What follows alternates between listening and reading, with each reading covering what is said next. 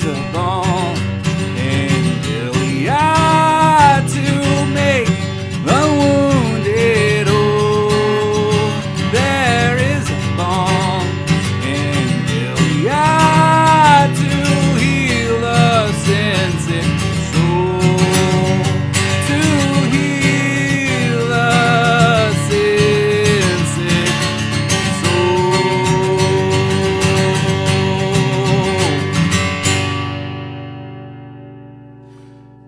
All right, so that was a little bit different. If you guys are watching this, yes, I said it. I said watching this. Then you see my face. You see my guitar. I played that live. That was not a pre-recorded version of the song. And so that you're probably thinking, what's going on? Why is this different? Why didn't he read a psalm? Where's Grant? Where is Grant? Is Grant okay? Grant's fine. So is Justin. And so am I, for that matter. So is FNH and all of the cool people that have helped us get to where we are today. Unfortunately, we've been getting hit real hard by real life in the past couple months, since around Thanksgiving, really. All three of us, me, Grant, and Justin, have all changed jobs since then, and it's been a little weird. It's been a little bit weird. So I'm going to try something new today. I am recording a video of this, and I'm going to pull the audio, and I'm not going to edit it. I'm just going to put it straight onto the website. It's going to be great, and you get to hear all of my little flubs and stuff. So tried something new, played a little intro live, and I'm also recorded a song right before I did this video, and I'm going to put that online as well. And so I'm calling this Balm in Gilead Flying Solo. I think that's probably accurate enough. And I'm going to try to do these from time to time, especially when real life is just getting us down and we can't coordinate our schedules. And it's just me. We had huge gap right after Christmas. We had like a 6-week gap. And right now we're at a 3-week gap. And we couldn't record last night because we just couldn't coordinate everything together. So if you could, I'm just going to throw out some prayer requests real quick. Pray for Justin to find a house. He is in the middle of a move. He sold his house and moved in with his in-laws, and that's been a good temporary situation. Emphasis on temporary. And so he may not be back on the show until he gets his own place and can set up his own recording area. And so pray for that. The housing market where he is has not been kind to him. So just pray that he finds a house this week. Pray that he finds exactly what he needs. Pray that happens this week. Also pray for me. I am starting a new job. As I'm recording this, I'm starting a new job tomorrow. It is still a temporary but long-term position that could hopefully lead to a full-time permanent position. So I'm excited, very excited about this particular change. I'm going to be teaching math exclusively, and I get to actually teach it and not just babysit children. Even if they're cool children, they're still children, and I'm still babysitting most of the time. But not anymore. I'm moving into an actual teaching position. It's just temporary. But it's for the rest of the semester, so that's good. Pray for Grant. I know that he is still kind of getting into his new job. Justin also got a new job, like brand new job. So pray for that as well. So pray for us. Pray that our family lives stay sane. Pray that God's will is done in every facet of our lives. But pray that we can get back into the swing of things in the podcast, because I miss it. I miss doing this as often as we had been doing it. So some other cool things going on. Oh, I got a car. I got a new car. I will be, by the time that you guys are watching this, I'll probably have it. I have purchased a new vehicle. I did it online. It's my second time to do this. If you remember, I was in a car accident, totaled my car, the first car I bought online, and I was very sad about that. It was even sadder that there's nothing available. Very, very little is available, but I get to buy my dream car. And you may be thinking, why would you splurge on something like a dream car when there's not a whole lot out there? Well, my dream car is a Ford Transit passenger van, and I have a lot of children to put in it, and I'm very excited that was what we found. So what we found was my dream car, so I was very excited about that. So yeah, new job, new vehicle. So going into all this, it's exciting. It's exciting time that we're in. But enough about that. Let's talk about the future. So Balm & Gilead, we have a lot of really exciting things coming up. We have some album reviews of some of our favorite albums. So we just finished the Mars Hill album reviews, and that was to kind of prove a point that there must have been something good going on at the church at Mars Hill in Seattle back in the day. The Rise and Fall of Mars Hill podcast paints the entire church in a really, really, really negative light. And we wanted to shed some light on the good, because what we have learned, if anything, is the music and the quality of the music reflects the teaching of the church. We get people like Bethel and Hillsong, and their music is very shallow. If it passes the test at all, it's incredibly shallow. It doesn't go deep. It doesn't have a high view of Scripture. It doesn't have a high view of theology. Very emotions-driven music. And if you listen to their sermons, they don't go very deep. It's very emotions-driven. It doesn't have a high view of Scripture. And so we can tell that those churches are less than quality because their music, the quality of the lyrics of the music, is reflective of the quality of the teaching. And so we know that Driscoll wasn't the best. We know that he did some really terrible things, and I was actually I'm reading through Acts with my children for family worship, and more on that in a little bit, but spoiler alert. So we're reading through some of Acts, and we got to the part of Ananias and Sapphira, and the real sin that Ananias and Sapphira did, it wasn't lying and it wasn't stealing. It was trying to take God's glory away from him. That was their big sin. I've heard sermons on their big sin was they stole money from God, so you should tithe because God will kill you if you don't tithe. That is a terrible sermon. Terrible sermon. It's on YouTube. You can find it. But Ananias and Sapphira, their big sin was they tried to steal God's glory away from him. Not his money, his glory. We know this because we see Barnabas sold a piece of land and he gave all of the money to God, and God was glorified. And so Ananias and Sapphira, they sold some property, gave part of it to God, and told the church that they were giving all of it. This was to shed glory on themselves. They didn't want God to get all the glory. If they wanted God to get all the glory, they would have been honest with what they did.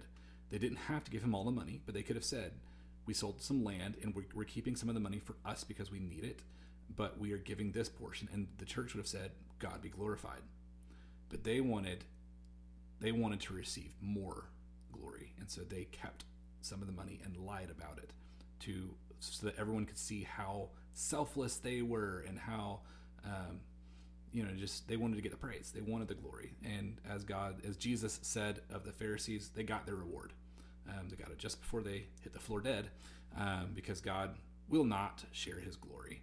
We learn that from the Old Testament. We learn that from Nadab and Abihu, who brought God what they thought was better, and so they wanted to get God's glory as well. They wanted to say, hey, we can do something better than what God has said, and so we should be praised for it.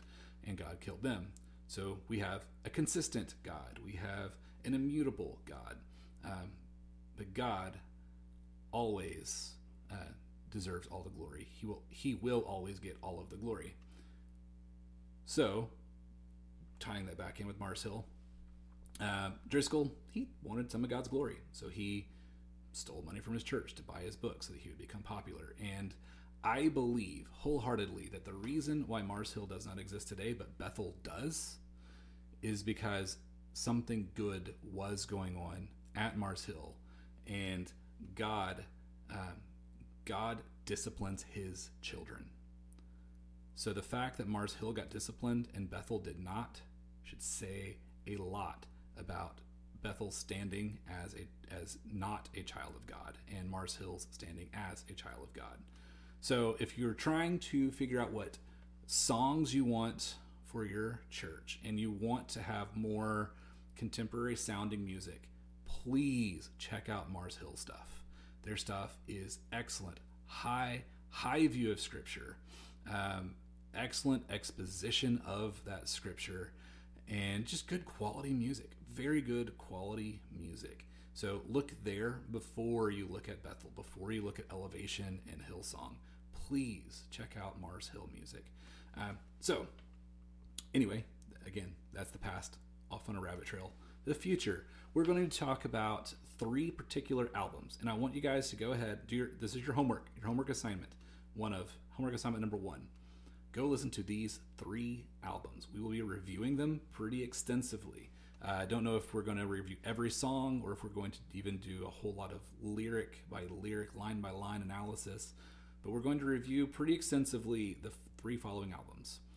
Philippians by Psallos. You've heard us talk about that album before. Actually, you've heard us talk about both these other 2 as well, but Philippians by Psallos. If you have not listened to it yet, listen to it. Listen to it all the way through, from beginning to end, in one sitting, if you can. That's how it was designed. There's some interesting stuff. There's some a little bit avant-garde type things going on. That's the way of Psallos. So I don't love all of it, but I do like all of it, and I love a lot of it. So take that for what it is. I'm not a huge fan of avant-garde type stuff, but I think they do a really good job with what they do. So please listen through that album from beginning to end. These next 2 albums, you don't have to listen to them from beginning to end, but these are 2 of my favorite albums. I've not known them for very long, so they're competing with a lot of my favorite albums from my entire life, and I still say these are probably 2 of my top 5, if not top 3, if not top 2 albums of all time.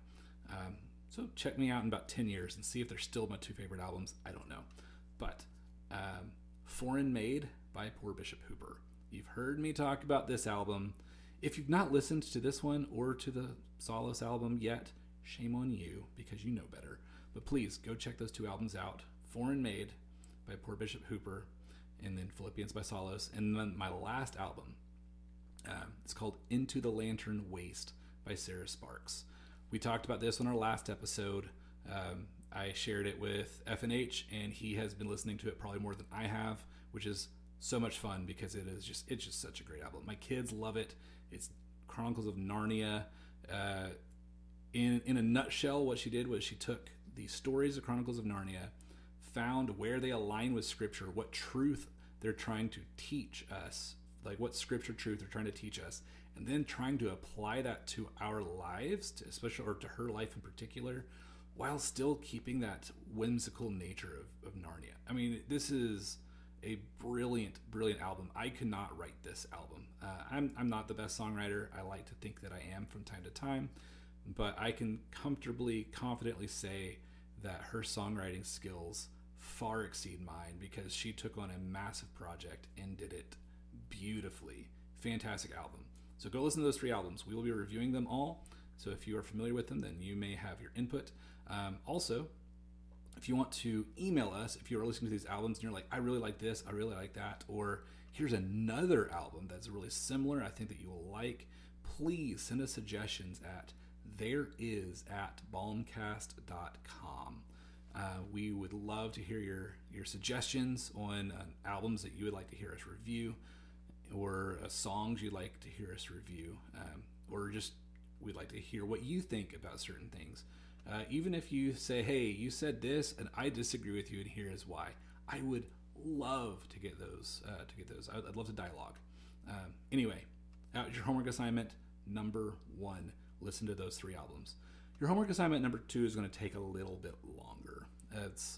I'm going to list 3 books that we will be reviewing in months to come. So we're still a little ways out on this, but I mentioned it earlier that we're reading through Acts at Family Worship, and we want to encourage all of you, if you have not, if you are not in the practice or the habit of doing family worship, or like a private dedicated worship if you don't have a family, please start this practice. It is never too late to start implementing family worship.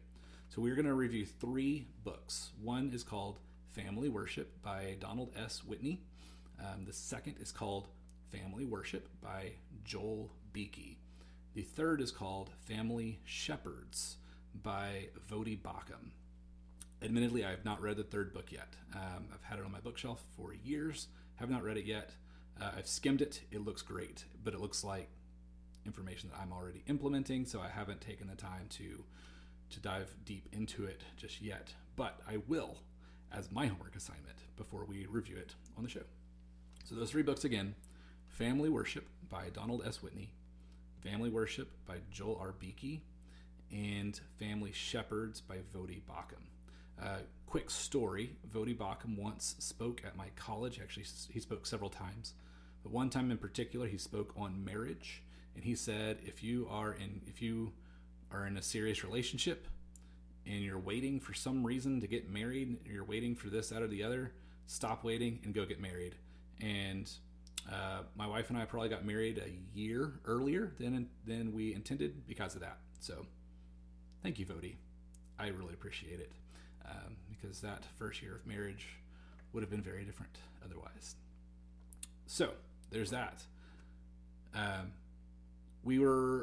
So that'll cover most of our upcoming episodes. We do have one episode that we plan on doing, where maybe 2, maybe 3 episodes. So a mini series on this idea of holding in tension the royalties argument and the Kens rule. So what happens when someone was writing music within a covenant membership? So they're writing great songs. The band or the ministry that they wrote these songs in was on point, operating from within inside the covenant, no problems at all. But then the individual either leaves the faith or becomes super progressive and starts a new ministry. And this new ministry is really, really super woke, writing terrible music, don't recommend it to anyone type things. And so what happens when you want to use a song from the first ministry that's good, knowing that the royalties will still go to the bad ministry because of the songwriter, because who is doing it, who will get the royalties? How do you hold that in tension? The short answer is it's every individual has to make that decision on their own. There's not a great, strong, solid biblical argument either way. But we're going to talk about that. The specific individual is a guy named Isaac Wardell that we're going to talk about.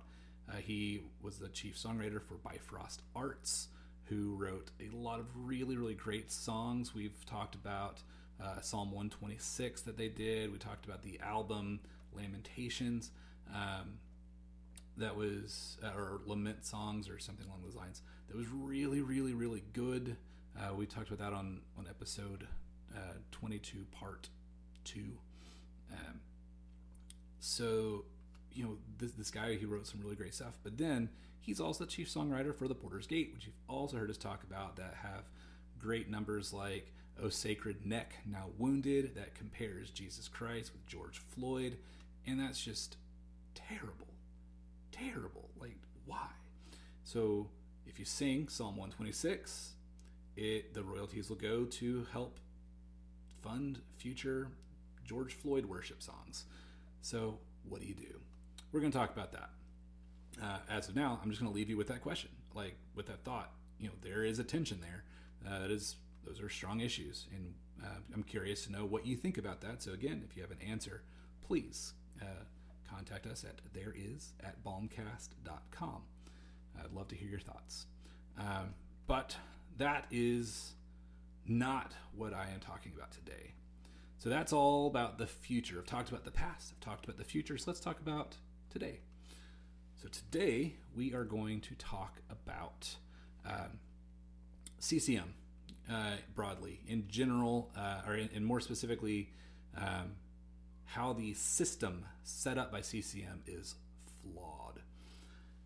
So I was on Not the Bee having a conversation with another member there, and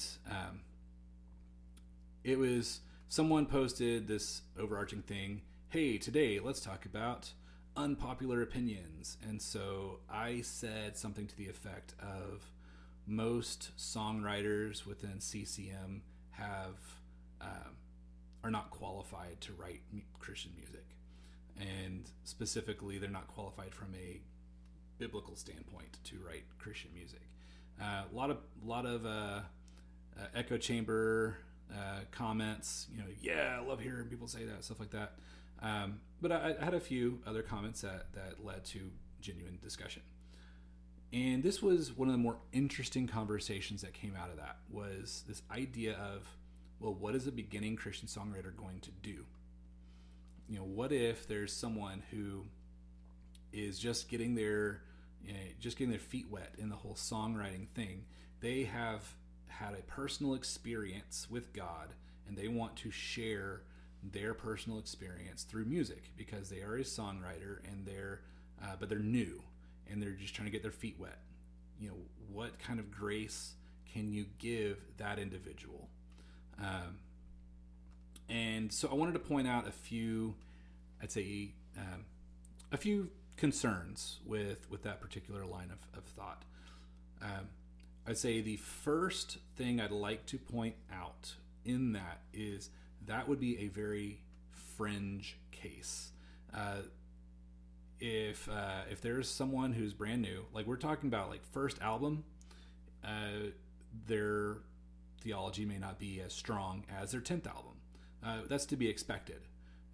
As someone grows in their faith, they should become sharper in their theology.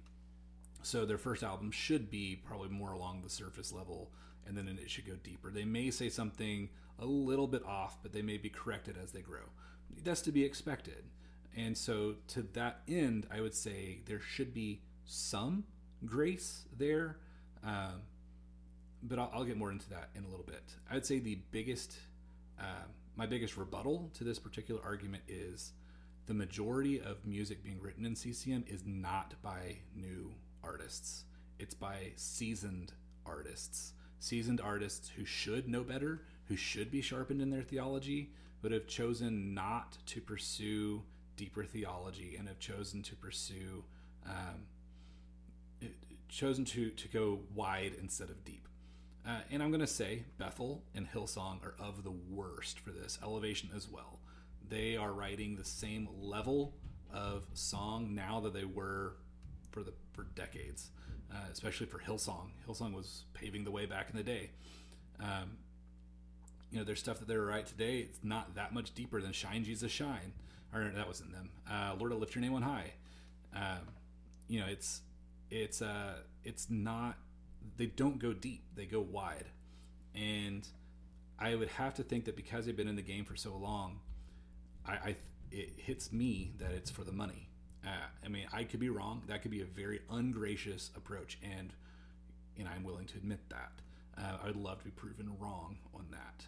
But the fact that they keep going wide and they never go deep makes me think it's about the money, about how much can we pump out. Of course, Hillsong in the past several years, they have written a song that promotes theistic evolution, and so will I. They've also written a song, I think it's called, the title is Not Today, which literally quotes an LGBTQ advocate who was a contestant on the drag queen show called Drag Race, RuPaul's Drag Race, who won when one of the contestants got kicked off. They said, not today, Satan, and that was coined at that time, not today, Satan, and it was in reference to losing a drag queen competition. And this particular Hillsong says, "Let the devil know not today." And I have to think that they are quoting what became a cultural expression, but originated from an LGBTQ activist. So why are we quoting LGBTQ activists and not scripture, especially for a seasoned band like Hillsong? So that's kind of rebuttal number one, is new. The market's not being flooded with new music. It's being flooded with old music, and this old music isn't theologically deep. So there's that. The second thing I would say is, for new artists that are wanting to grow deeper, I would say they should focus on general songwriting first. Like, hey, if I'm not a great songwriter, let me not get my feet wet with what should be a deep exchange of theological ideas.